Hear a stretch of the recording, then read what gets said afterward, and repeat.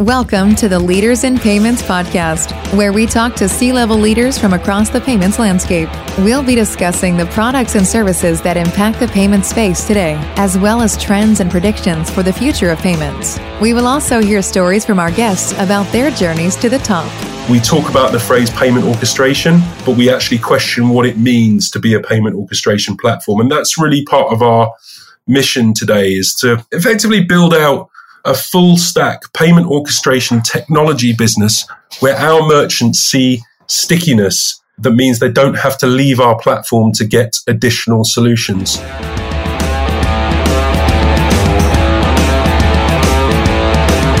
That was David Lambert, the CEO of Paycross, and he is my special guest on this episode 246 of the Leaders in Payments podcast, and I'm your host, Greg Myers. Paycross is a multifaceted payments orchestration technology platform. Paycross can support its customers with a comprehensive set of solutions across card payment processing, local payment methods, and cross-border transactions. David and I discuss his journey to the role of CEO. We also discuss what differentiates Paycross and David's professional and personal passions and much, much more. We've got a great episode ahead, so let's get started.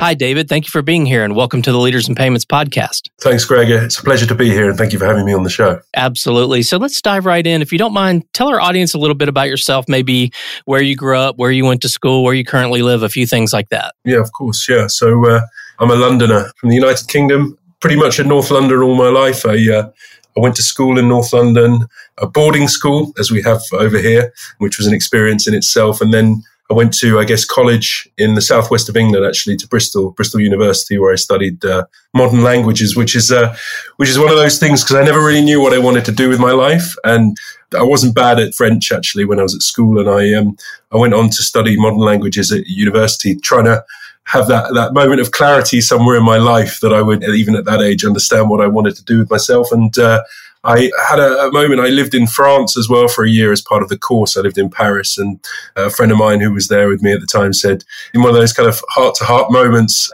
where it was probably late night, I probably had too much to drink and realized that I was coming to the end of my college life and still hadn't got a clue what I wanted to do. And as most 20-somethings probably do before they really kind of understand what their life's about. And I always fancied being on the radio and getting into media and entertainment. And so I kind of put my heart and soul into that. And I went back to university for my final year after Paris and got involved with student radio. And then from there, I went on to have a first career at Virgin Radio in London. And that was quite fun. I realized that 5-10 years into that job, I wasn't making any money, but I was having a lot of fun and meeting some very interesting people. But it was only really when I sort of got married and realized that what I was earning was definitely not able to support my life. And you have that realization moving on from my 20s into my early 30s that, Christ, if I don't actually figure this out, it's going to be a challenging life. So through various means, it drove me into payments. And I've never really looked back, actually. It's an industry that when I joined in 2011 now, so 12 years ago, very different place to where it is now. It still feels like the land of opportunity, but back then it was like a real wide eye-opener because I'd gone from sort of a warm and cuddly, friendly media environment where everybody ended their emails with a little X at the end, thanks X, to an environment which was in financial services quite cutthroat, be professional and actually, understand that you're with serious people here. Not that the media wasn't serious, but real serious finance people who are driven to make money. And it was a big shift for me. But actually one I took quite well. I'm quite a fast learner. So back in 2011, I found myself at the deep end of payments and I was mixing it with a lot of people. I didn't really know what I was talking about back then, but I learned quick. And actually, I always think that's one of the great things about certainly this industry, I'm sure others, but this industry in particular is that when you really start to apply yourself and understand things, you can pick it up quite quickly. Okay, great. Well, let's talk about the company Paycross. So tell us what Paycross does. I hooked up with some guys who had some interesting technology that ultimately allowed me to move ahead and develop the idea. And it was quite a lot of us doing that business at the time. And it was quite an interesting sort of eye-opener to actually supporting myself, to actually getting into more leadership positions as well. And as we evolved that business from, I guess, lifestyle and, as some might say, started in a, as you would call it in the States, a garage, to actually taking an office, working from home and then taking an office and actually having people working for us in an office environment. And suddenly I'd gone from being in that position as an employee, and I say suddenly, but it takes a while to get there, but I'd gone from that position of being an employee and looking around at all these C-level executives huddling in boardrooms and thinking, God, I really want to be part of that myself one day. And actually just taking a step back, there was an opportunity when I worked at Secure Trading to take on a more senior role, but it never quite worked out. I think there was a sort of dispute between the management as to what my role should really be at the company, which is what precipitated my departure, because I thought that in the end, actually, you know what, I want to be in control of my own destiny here, and I want to be the guy that makes these decisions. I don't really want my own sort of life being in the control of other people when it comes to certainly my own abilities. So, fast forwarding, I found myself, a few years ago in a company that we'd started and that had employees, and that those management decisions were being taken by myself and my partners at the time. And it felt really exciting. And it was that moment that made me realize that, a lot of things in life are possible if you really apply yourself. And so back then, I look back 8 years ago and I was programming music for an 80s radio station, and 8 years on and I'm managing a payments company. And that's really an amazing moment for me in my life, that I'd kind of realized that these things are possible. So we started to accelerate that, and we built something really interesting there. And unfortunately, as things happen, sometimes just partners just can't agree on things. And so we got to sort of midway through last year, and actually I decided to break away from that business and actually, with all of the goodwill and the good network and some of the people that I accumulated along the way, set up Paycross. And what we did with Paycross is we want to be, and we continue to want to be, a full global payment orchestration platform. And that orchestration platform is all-encompassing, where we believe that as a technology business, we can really join the dots in a way perhaps that, and a lot of people talk about this, but in a way that perhaps hasn't really been nailed yet.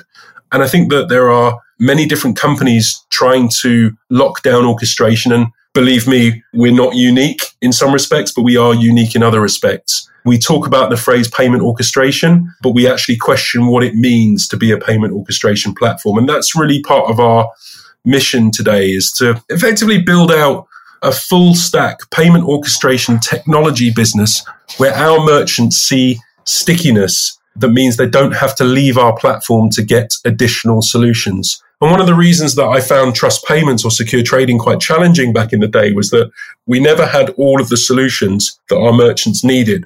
And I think there was a trap in payments, or there is a trap in payments sometimes, is that when you build a payments business, it comes with an angle where you don't always understand what the merchant wants. And the moment you fall into that trap to try and build a business in your own vision, you can be left behind quite quickly, especially if the technology doesn't sort of fit the bill. So what we try to do is we try to understand what exactly today a merchant needs. And we know that more and more and more, the banking sector, certainly in Europe, can't speak too much for the US, but certainly in Europe, the banking sector is less and less interested in interesting business. And I probably put speech marks around the word interesting, but less and less interested in interesting business, in that it doesn't necessarily want to embrace new technologies, new ideas, which is why we have a thriving neo-banking environment. The likes of Revolut and Monzo and some of the others and Starling Bank have kind of come forward to try and plug that gap,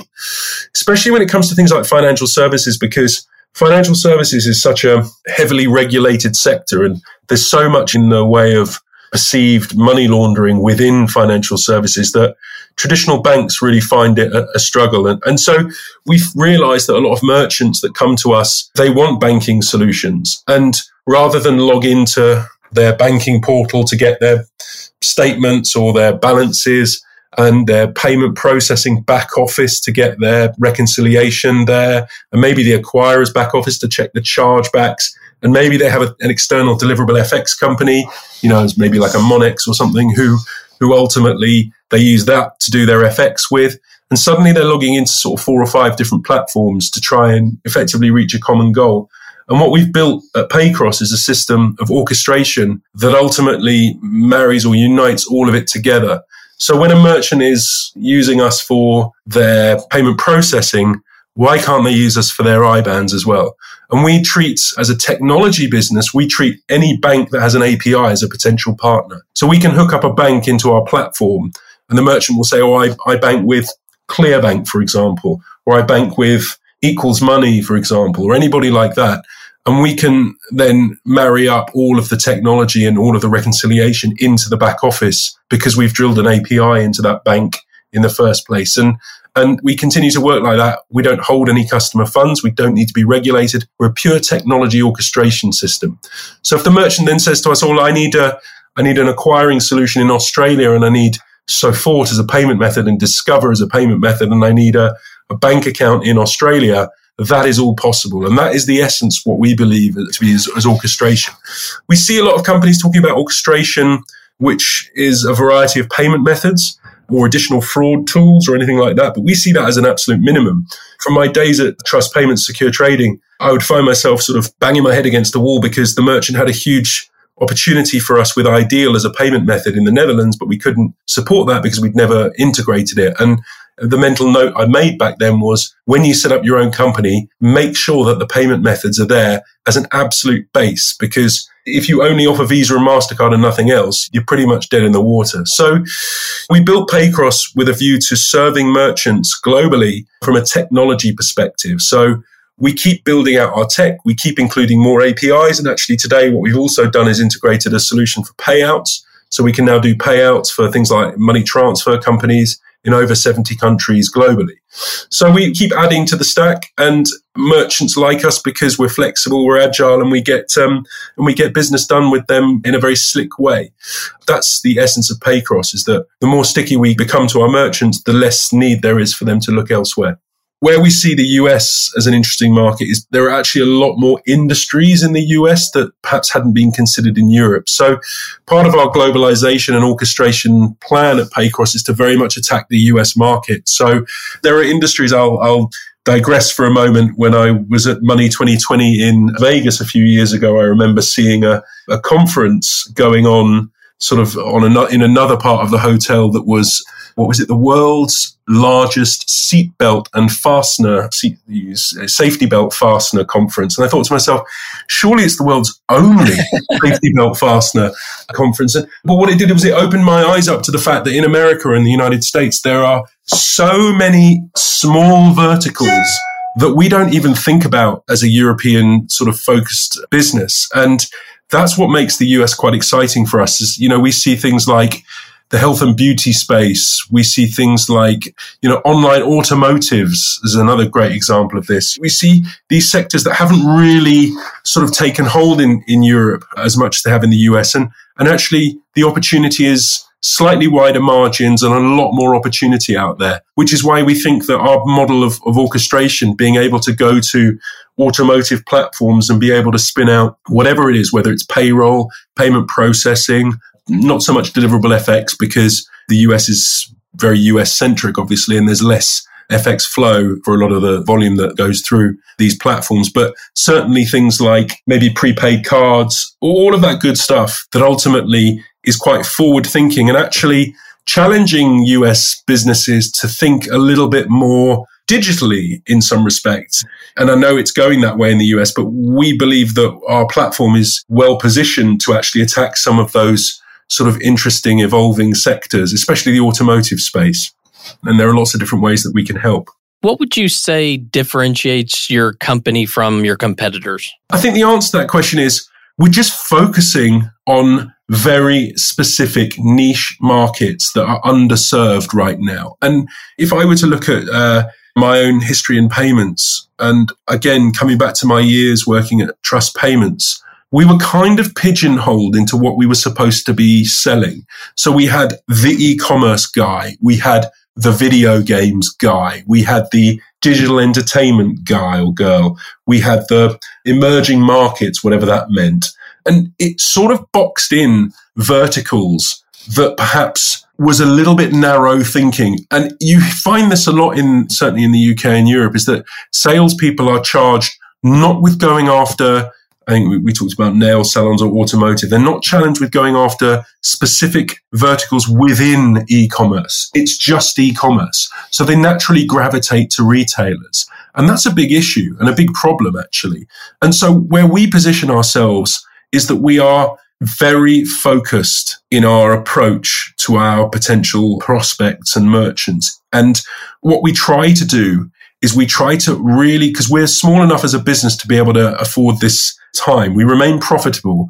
And with that profitability, we're not under as much pressure. We don't have investors yet, so it's all organic. So we're not under as much pressure to deliver in terms of revenue as opposed to actually focusing on what a merchant needs when we go to prospect. So if we take a merchant that we've been looking at, funnily enough, at the moment, a US-based booking platform, and we know that they process with, I think it's Stripe. We know what their volume splits are because they've told us, and we know what their fees look like. So what we've done is we've done, other than, amongst other things, an interchange analysis, comparing what they're paying on a blended rate to what they would pay on Interchange Plus. We're looking at how they're processing payments, how it regionally splits out, what their cross-border exposure looks like, who they're banking with, and all of the different components to what they're actually trying to do right now. Because quite often we find in payments is that merchants and CFOs, and in fact, we ourselves as salespeople in payments can get into a complacency where things just don't really need to change. And that's not a great thing to be proud of, because change is always good. I'm a big believer in change. Change freshens things up all the time. But actually, when we look at what our competitors are doing, and when we look at what we're doing, we have an analytical approach that I think, and it's a bit of an arrogant thing to say perhaps, is quite unique. I was going to say unrivaled, but that's not fair because I haven't got analytics on how every single payment company approaches sales.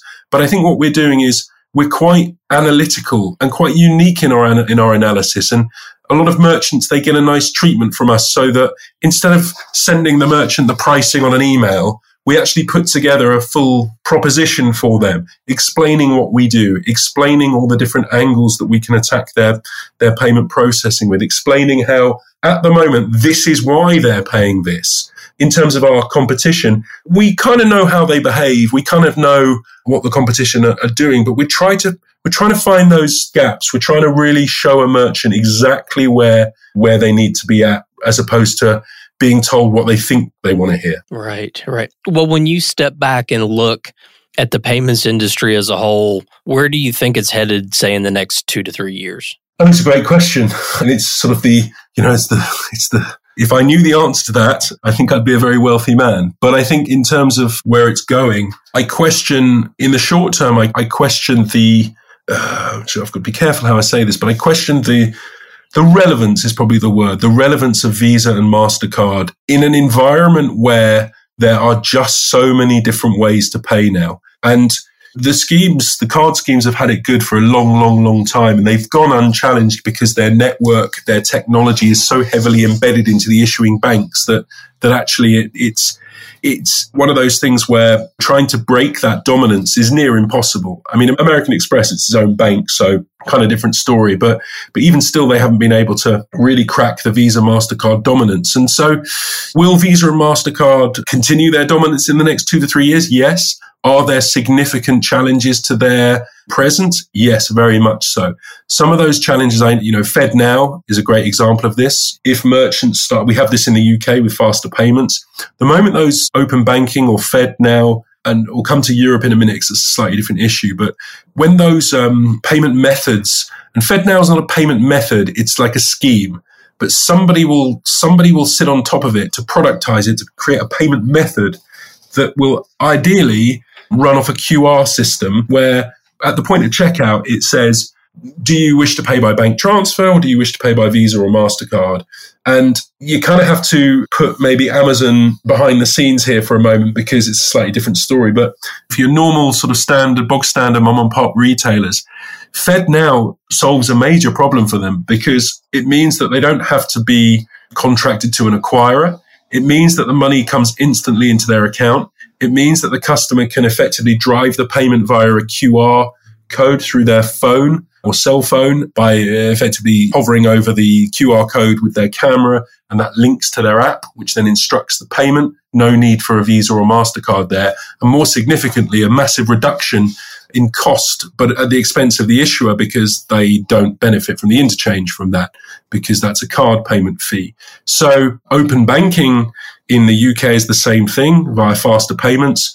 A merchant, rather than paying 0.2% on the interchange for a debit card or 0.3 on a credit card, plus some scheme fees, plus the acquirer's margin of, say, 40, 50 bits, whatever it is, nearly closing in on 1% there.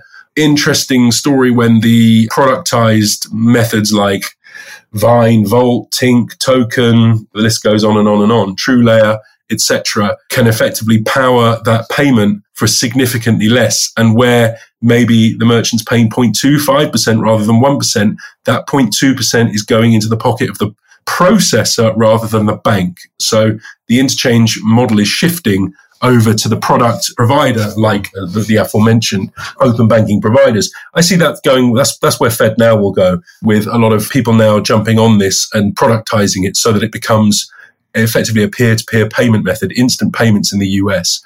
In Europe, open banking is a little bit more challenging because you're relying on SEPA Instant, and SEPA Instant is not enabled for all banks across Europe. So it becomes a much slower, it's not instant, and you're relying on the European Central Bank to effectively mandate that SEPA Instant must be enabled on all banks across Europe for it to work. That's a lot of banks and that's a lot of countries that need to get their act together. So where you have a domestic country, Sweden, I think, has Swish, Poland have their own clearing methods, FedNow in the US, I think Canada have their own Interac, I think it's called out there. So where you have that scheme running, then it's great. And that's where it's going. And that's where the dominance of Visa and MasterCard becomes really pretty pressured. It's why they're investing in different platforms and different technologies. In fact, I think Visa actually invested in Tink. They also put into Currency Cloud as well, banking platform. So they're really trying to hedge their bets at the moment and see where it's going. The other thing I haven't mentioned, of course, in terms of that's the short term, but the longer term is more around CBDCs, cross-border digital currencies. That's a different thing altogether. Although FedNow may put that to bed, but certainly for cross-border payments, it's going to be very interesting to see how that ties in. Because the moment, say, for example, the UK and the US come up with some sort of cross-border CBDC arrangement, then you're in a world where SWIFT is potentially under some threat there. Because at the moment, obviously, sending money to the US requires a SWIFT code, and you need to maybe a day and a half, 2 days, sometimes quicker for the money to arrive. But if it's sent on a cross-border digital currency, where it acts exactly the same way as sending a wire to the US now, but on a digital basis where effectively my £500 or whatever I want to send to the US gets translated into a CBDC, let's call it a US CBDC within my account, my bank. So I pay the FX to switch it to a digital currency. I then send that to the recipient in the US, who unpacks it on their side in their account, and then it's just translated back into US dollars near instantly. That's interesting. That's a very different proposition altogether. But again, it relies on a very serious relationship between effectively the US Fed and the Bank of England to agree that route. And as we know, banks globally don't always agree on things. So, but I know that there are significant projects going on with the Bank of England at the moment to try and facilitate cross-border digital currencies. Whether it's within the European Central Bank or whether it's at the US Fed remains to be seen. But I think that's where it's going. I feel like in 10 years' time, we won't be talking about SWIFT anymore. Right. I would agree with you there. Well, let's switch gears a little bit and talk about you. What are some things that you're passionate about? So maybe a personal passion and a business passion. Okay, from a business passion perspective, I like getting a job done. I know that sounds a bit of a strange thing to say from a business passion perspective. I like, what I like to see? I actually really like to see people thriving in my business. We have some guys, our support team is actually based in Manila. We have a team out there. And it's such an interesting thing to see the evolution of people when they learn and when they're willing to learn and when you're working with people who actually want to take on information. And more to the point, not only do they take it on, but they use those skills that, myself and my partners have shared with them. So we have regular calls where we explain things And I think that's quite missing in payments sometimes, is that there's an assumption that people just know what's going on. And, we talk about interchange, we talk about scheme fees, we talk about open banking, we talk about, here's a good example, that Visa and MasterCard have just mandated a new framework for what we call AFTs, account funding transfers, where we need to explain to a lot of merchants what it is, because merchants don't understand these things. And there's a big disjoint there between what the schemes and the acquirers want and what the merchant actually understands. Sometimes you're talking about small retailers who are just plodding along doing what they do, and then Visa and MasterCard come along and say, you're non-compliant. And they're like, how am I non-compliant? I'm just running my little business. And, and that disjoint is plugged when we explain to our team what it means, so that our team can comprehensively explain that to our merchants. And that's exciting for me, and I love that. I'm passionate about that. I love when our support guys actually understand and start solving problems. And when a transaction comes in, every time a transaction comes in where there might be a problem, here's a great one. We had a merchant who just couldn't understand why the transactions were failing. And we looked at it and we looked at it and we looked at it. We couldn't work it out either. And I put all my years of expertise in there and I couldn't see what it was. It looked fine to me until we found an article about something called color depth. I mean, go figure, right? That the screen that sender was using didn't conform. It's amazing. Visa and MasterCard require, or the acquirers require, the color depth on a laptop or a monitor to be a certain range for the transaction to go through. It makes no sense. But actually, when we figured it out and we read articles about it, and the guys are coming back to me saying, do you think this, now they say to me sometimes, do you think this could be a color depth issue? It's fantastic. It's amazing that we've basically taken some people who are knowledgeable, well-educated, but who are willing to learn. And that's really, I love that. I think that's just an amazing thing that you can sometimes regurgitate. I can regurgitate what's in my head sort of onto their skill set, and that's really nice. And I love that. And that's what I'm passionate about on a business sense. On a personal sense, I collect Japanese whiskey, and I'm actually rather ashamed now that I have almost nowhere in my house to store it now, because I think there are about 150 bottles now.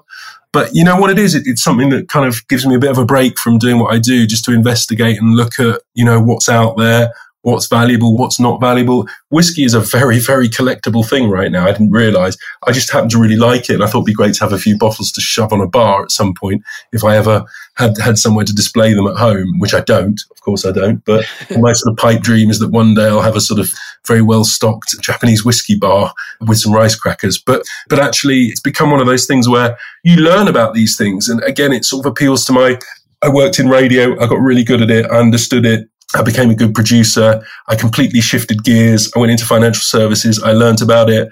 I ended up running a payments company, which is exciting, and I will continue doing that. And whiskey is another one where I love learning about things. And I think that what's interesting is I've now learned about the distilleries, about the ages, what it means, when they say it's got a toffee nose to the whiskey, kind of doesn't mean anything until I actually one day I sort of smelt it and I went, oh my God, I can really smell the caramel in that. And, suddenly it becomes something that I probably bore people to death with, to be honest, talking about it. But actually it's one of those things that I'm very passionate about, and I want to build a collection so that someday I can probably sell it. But, the challenge is not drinking it, of course. David, we've covered a lot of ground so far. Is there anything else you'd like to add before we wrap up the show? I just think, the only thing I'd say is that it's funny. I came into the payments industry aged, I guess I must have been like 32, 33, whatever. Yeah, it's about 32 years old. I'm now 44. Yeah, so that makes sense. So my 12 years I've been in this game. It's amazing how it evolves. It never stands still. And I think the best companies are the ones that can keep adapting, keep evolving, keep working with the payments industry and not get left behind. And, that's what we're trying to do at Paycross. We're trying to stay ahead of the game here. We're trying to be able to service merchants who will come to us in 3 years' time and say, what have you got for us for CBDC? Or what have you got for us on Fed now? What can you do for us in these markets? And that's the eternal challenge. And as long as you can stay ahead of the game, certainly from a technology perspective, which is how orchestration really should be, then you have half a chance of faking it. Okay. Well, David, thank you so much for being on the show. I know your time's very valuable, so I really appreciate you being here today. That's been great. I've enjoyed it. Thank you. Thanks, Greg. It's been really great. Yes. And to all you listeners out there, I thank you for your time as well. And until the next story. Thank you for joining us this week on the Leaders in Payments podcast. Make sure you visit our website at leadersinpayments.com, where you can subscribe to the show and where you'll find our show notes. If you enjoyed listening, please share on your social channels as well.